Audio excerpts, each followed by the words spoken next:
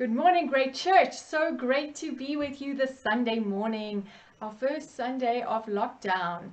Trust you all well, locked up with some great people, or if you're alone, you're having good contact with people. Here we are in our makeshift temporary studio that we have made at our home. And I was told by the experts that you must have a plant to give perspectives. So I would like to introduce to you Jake, the jacaranda wannabe, right here to give perspective to the shot. We called him Jake because Jake is short from Jacob, for Jacob, and I found this scripture that so has enthralled me. It's been one of my confessions over this time for my family, for our church, for the nation. It's Genesis 27, and it says this. It's the blessing Isaac gave over Jacob. It says, "May God give you of heaven's dew and earth's richness, an abundance of grain and new wine." And I just felt like God making us a promise that he is going to cause the blessings of Jacob to come upon us, that new wine, an abundance of grain, heaven's dew, and earth's richness would be upon us. So let that be a blessing to you as we start. We are spending time at the moment in 1 Peter. You will remember we spoke about how Peter was writing to a group of people who've been exiled, and they had gone through this huge cultural upheaval, and how relevant that is to us today as we are going through a cultural upheaval right now. Everything's topsy-turvy. The way things worked are not the way they are working now, and we are trusting that the advice that he gave to those people would stand us in good stead, that the word of the Lord to them will be the word of the Lord to us today. So we are going to start by looking at a scripture in 1 Peter 1 verse 13. It says this: "Therefore, preparing your mind for action and being sober-minded, set your hope fully on the grace that will be brought to you at the revelation of Jesus Christ." So Lord, I want to pray for everyone watching this podcast, Lord God, that you would cause them to experience an understanding of how we succeed in difficulties, how we access the power of God, how we access the grace of God in situations that are where things are happening beyond our control. Lord Jesus, I pray for everyone hearing this, Lord God, that you would touch their hearts with the revelation of your truth. You would encourage them, you would undergird them with your power, and you'd make a way for them to break through the obstacles and the negativity that the enemy has thrown their way. So as we look at this scripture, I first see two things that really stand out to me. He says this, he says, "Prepare your mind for action and be sober-minded." These are two things about our thought life. And you know what? Any psychologist, any psychiatrist will tell you what the Bible has been telling you for centuries. That the way you think about things determines how much success you will have in that particular arena. How your thoughts operate determine your actions, determine your attitudes, determine your success or failure in certain arenas.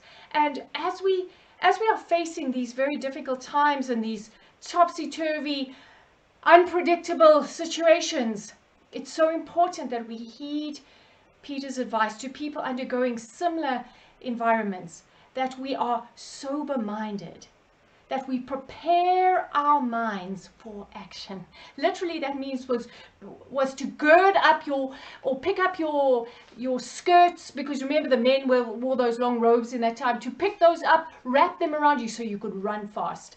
How many of you have ever run a three-legged race? You know, when you ran a three-legged race, you had to choose your partner very carefully. Because if you got someone who was a little uncoordinated, or whose stride wasn't the same as you, or wasn't determined to win like you were, and they ran all funny and their legs were going at different speeds to you, you just didn't make the race. You fell, it didn't work out well. And I feel like when our thoughts are not running well, when our thoughts kind of like act as that person in a three-legged race, they're kind of like running out of sync with the truth of God's word, they just not coordinated with God's doing in our life, they become this burden to us that just keeps on tripping us up. And I feel like as we go through this this particular sermon, I'm trusting that God would realign your thoughts to his thoughts so that you are able to run well. You're able to kind of gird up all those thoughts and you're kind of able to make them work for you. That you would prepare your mind for action, that you would be sober-minded, that you would think the thoughts of heaven as you go about your everyday life. You all know, I've spoken to so many of you about how fear has gripped your heart, and then you meditate on the word of God and suddenly fear leaves, or you listen to praise and worship music and suddenly things feel differently. What are we seeing here? We're seeing here that you're aligning your thoughts with the thoughts of Jesus. You're aligning your thoughts with the thoughts of the kingdom, and you're becoming ready for action, ready for truth, ready to do the things that God has called you to do. You're becoming sober-minded, true-minded, not crazy-minded, which is the opposite of sober-minded, is drunk-minded, which is crazy-minded. And you're becoming ready for action. You're becoming ready for success in your environment. So the first thing this particular portion of scripture talks about us thinking well. Basically, that's what Peter's saying to these people. Think well, think rightly, think as you should think. And when I was contemplating this and praying, I felt like God reminded me of 3 important ways that we need to think well in environments like this. And the first one is that we need to think well about eternity. What do I mean about that? Luke 19 from 11 to 27 talks about, or Jesus tells this incredible parable, a parable of the miners. You've heard probably about the parable of the talents, but this one is a little bit different. The parable of the miners, there were 10 people, and this master came and he gave each person 1 mina, which was a large amount of money.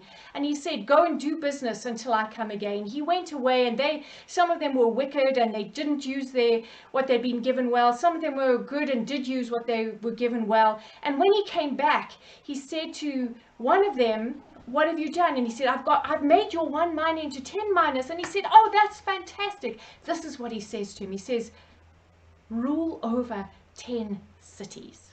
In context, that parable is talking about this. It's talking about the fact that Jesus was going away. He was about to be crucified, resurrected, and go to be with his Father. And he said, I'm coming back again to take hold of my kingdom. And he's saying that the people who live well, who do right, who walk according to my ways, who take what I've given them and make the most of it, to these people I will give cities to govern. So this is so different from the typical view of heaven, that we all sit on clouds and play harps and kind of like have this airy-fairy kind of experience. No, Jesus is saying that eternity will involve a new heaven, a new earth, a place where he governs physically, where life continues, and people who have been faithful will govern with him. So what does that mean? It means something that R.C. Sproul says. It says, right now, what you do right now counts forever. In other words, how you live now, how you think well, how you think about eternity matters. And so often we embrace temporary stuff and forsake the eternal. And Jesus is asking, and Peter is asking this when he tells us to think well. One of the things that is important is that we think well about eternity. We think well about eternity. We understand that how we live now wins for us authority in the future. How you live your life now creates crowns for you, places of authority in the future. And so as we go about every day, we have to understand that. Think well about eternity. The other thing that we need to think well about is we need to think well about who we are. Gosh, isn't the world telling you every day something about who you are? You're too big, you're too small, you're too clever, you're too stupid, your skin color's wrong, whatever. Something's wrong. Or it's trying to tell you that you're fantastic on your own. You don't need anyone. Just live your life as you want to. Let every desire that's in your heart, just give expression to it. Oh my word, there are so many messages out there in the world, and so many of them are wrong. So many of them are trying to define you and define you wrong. One of the most important things you will ever get in your walk with God is thinking well about who you are. Brennan Manning, not R.C. Sproul, said this: Define yourself radically as one beloved by God. This is the true self. Every other identity is illusion. I so love that saying. I love it. Why? Because it speaks what the Bible is saying. It's saying that the ultimate identity of who you are, how you need to define yourself, is one loved by God. Interestingly enough, Peter, again in the same book, later in chapter 4, he addresses the people he's writing to as beloved, as his dear ones. Different translations use different words, as loved members of the body. And he uses the word agapetos, which comes from agape, which is the unmerited, all-encompassing love of God that doesn't depend on what we do. It's not conditional on our performance. It's the love of God that just loves us no matter what. It's the love you feel when you first hold that little baby of yours. It's the love you feel when you first met that one. It's an overwhelming love that is just overlooks faults, that just wants the best for the other person. It's the love that God exhibited when he said, "For God so loved the world that he gave his only son." It's the love that is sacrificial, unconditional. And what he is saying is, we are products of that love. We are recipients of that love. We are ones who come from that love. We are the agapetos. When we start to think well of ourselves and we define ourselves in every situation as the ones loved by God, and this is the God who dies for the ones he loves, therefore he will move on our behalf. He will make a way. He will shatter obstacles. He will move mountains as I stay in his will and move according to him, do what he calls me to do, live in his love. Then seas part, walls fall, things happen. God makes a way for us. That way is not always instant. Sometimes it means a daily march through a wilderness. Sometimes it means spectacular miracles. Sometimes it means just getting up every day in the knowledge that you are loved and facing the day once more with his courage, with the understanding that he's with you. The greatest truth about you is that you are loved and that God is with you. We also need to think well about who God is. This is so very important. Oh my word, there are so many different stories about who God is. Every time you fill out an insurance form, it's asking you this question, or when you kind of apply for insurance, one of the categories you can apply for is acts of God, and that means like insurance against earthquakes, lightning strikes, floods, etc. As if God is the one that's pouring out these wrathful, terrible things on earth, that God is smiting us with plagues and viruses. And no, that's not God's heart. That's not who he is. He's a God of life. He's a resurrected God. He's a God who lives continuously in that place of love and truth. And therefore we can trust him.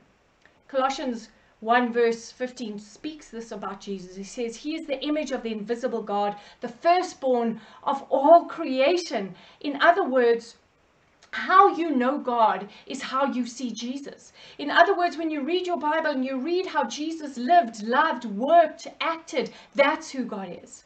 And any view of God you have that is different from what Jesus demonstrated, then that view of God is wrong and needs to be obliterated, annihilated, let go of.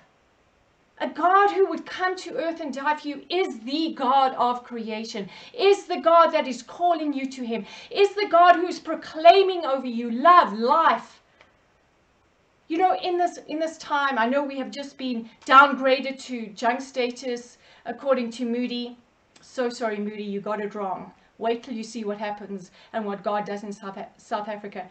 But even in these troubled economic times, if God is who he says he is, if he has united us to him as we said yes to Jesus, then we have to understand this. We don't operate according to the world's economy. Of course, we must obey certain economic rules of where we live, but we are not bound or chained to the economy of the earth. If God is who he says he is, then we are free to be like him in this world, generous, loving, kind, humble, powerful, knowledgeable. You know, I heard this most amazing testimony. It just thrilled me. And I've heard a number of them like this. I heard of one small business owner who obviously, once this crisis hit, all his work dissipated because it involved traveling to people's homes, which you're not allowed to do. And so his business dissipated. And I heard from him and his wife recently that out of the blue, someone had just paid all their expenses, had just given them money, not because they'd done any work for them, but they just felt like God said they should do it. Another small business owner who had done a lot of work for people, and as we know in this kind of environment, lots of small businesses, the people that they have supplied goods and services to just turned around and said, listen, we can't pay. And the wild thing is, this small business owner tells a story how out of the blue, one of the people that he'd done work for just came and said, you know what, I'm just going to pay you early.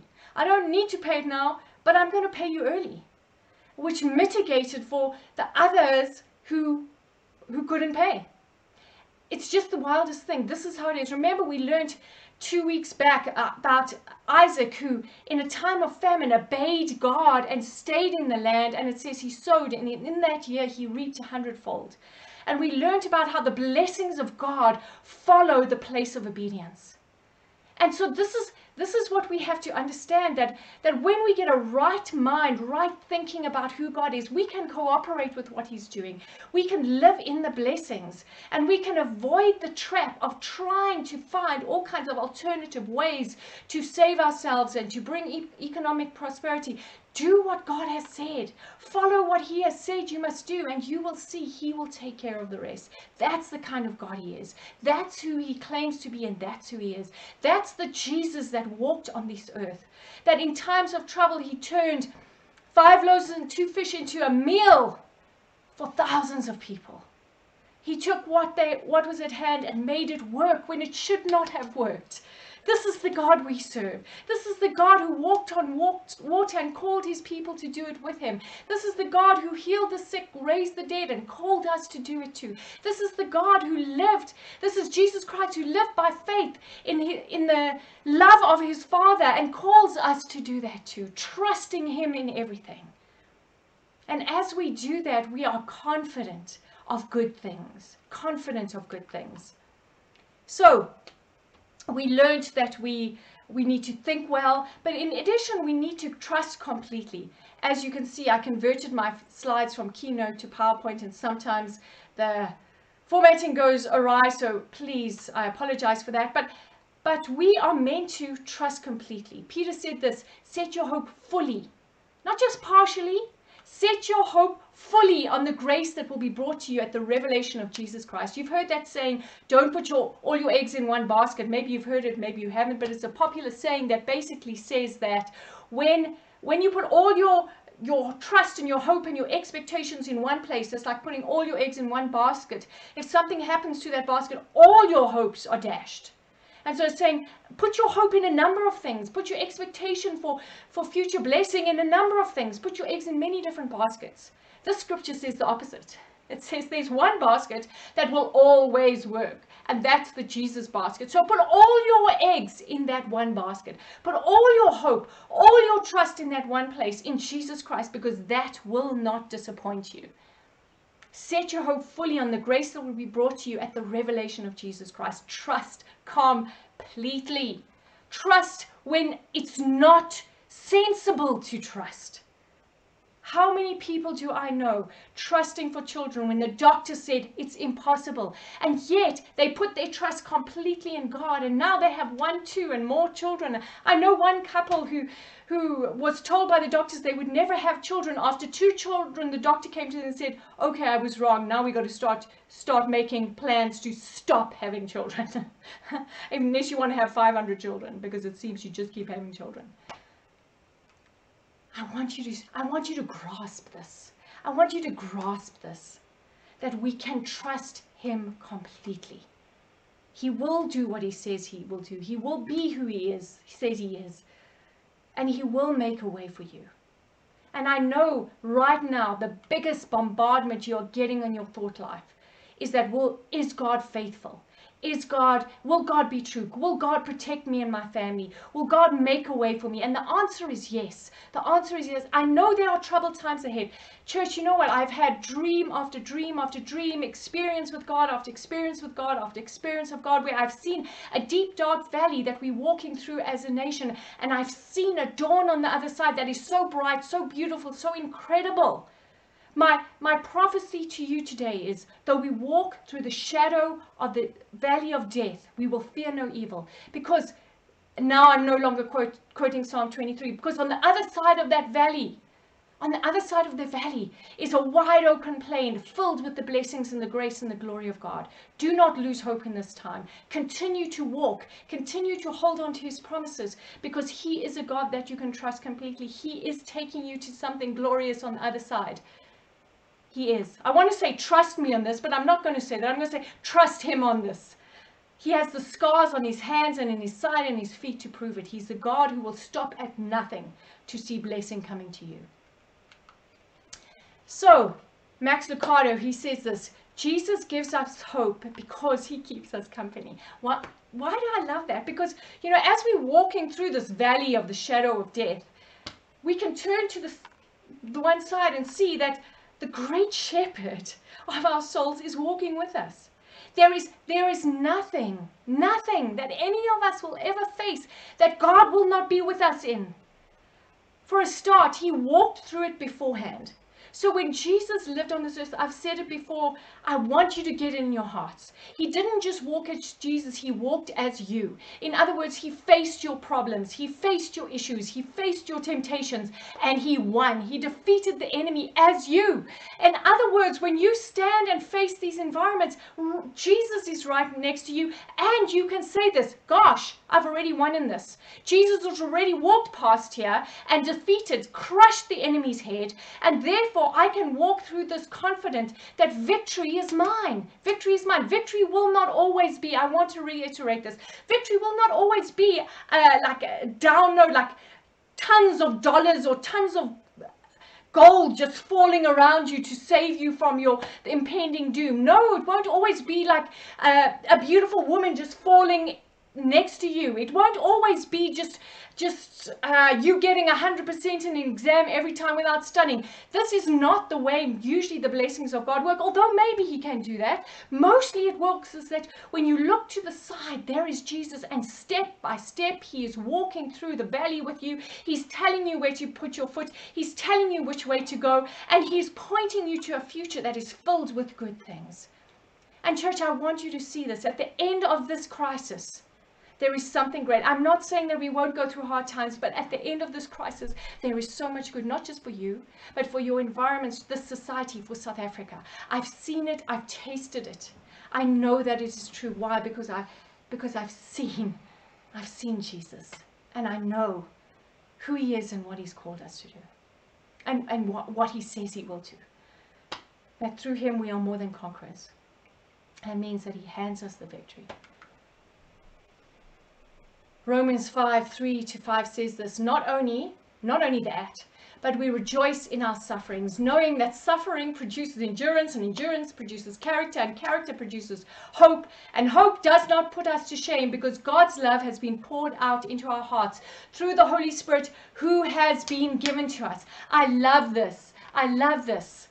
Because it's saying that as we face difficult times, as we walk through this valley of the shadow of death, as we walk through this difficult place, this difficult time, if we do not give up, there is a hope that will not put us to shame, that will not embarrass us, that will not leave us feeling like I shouldn't have hoped in that. In other words, it's a hope that's sure and true. Because why? God's love has been poured out into our hearts through the Holy Spirit who has been given to us. What does that mean? It means he's with us. That's why we can have hope, because he's with us, he's with us, he's with us. We are the loved ones, and we can rest assured that he is walking with us. He's walking with us. You know, church, I just think, for instance, what I would do for my children. Oh my gosh, anything. And I think how much God will do for his beloved ones. Of course, he's not going to break the rules, bend the rules, his rules stand, but he will help us to walk rightly. He will help us to receive the kingdom. He will help us to live in the victory that he's destined for us. So I want to pray for each and every one of you. Lord Jesus, I pray for everyone here. Lord, I know we are facing tough times. I know it's difficult, and I know, Father God, for many people it just looks black ahead. But Lord God, that's not true. That's not true. That's just a bend in the road. When they get there and they turn and they will see the bright rising sun of Jesus Christ. They will see that everything has been leading them to something good, to a hope in the future. And so my prayer for everyone watching this is, don't give up. Don't turn to the right. Don't turn to the left. Don't forsake the promises that God has given you. What he says before, he will do. And he will lead you into something glorious, lovely, magnificent, true, hopeful, prosperous. I am, in a couple of weeks, I'm still formulating my thoughts, but I am going to put a prophetic word for the nation of South Africa that God has given me. And I just want to make sure I'm really getting it right, so it will take me a little while to get it together, but I will put it up very soon. You can go and look at it on my blog, which is carol.gosman@wordpress. You can just go and find it there, and you'll be able to see it. I'll also post the link on our social media. But I'm honestly convinced of this church, that even though we're facing negative times, that there is a God who's made us promises. He's made promises to South Africa. He's made promises to your family.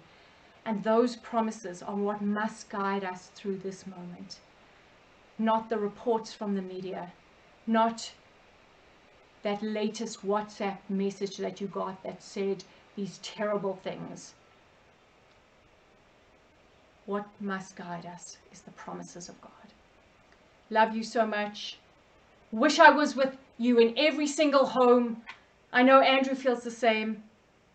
We have sent out to you a questionnaire, a little discussion guide. Would love you, with the people who are watching this with you, to take some time to answer those questions and pray for one another. We will continue to communicate to you through social media, etc. Prayer every day at 12:30 on Facebook Live. We hopefully are going to get it on YouTube soon. But looking to be able to storm heaven on each other's behalves, looking to take care of one another, love one another, reach out to other people, etc. during this time. So don't give up on that. Trust God in your situation, and he is with you. Amen. God bless you.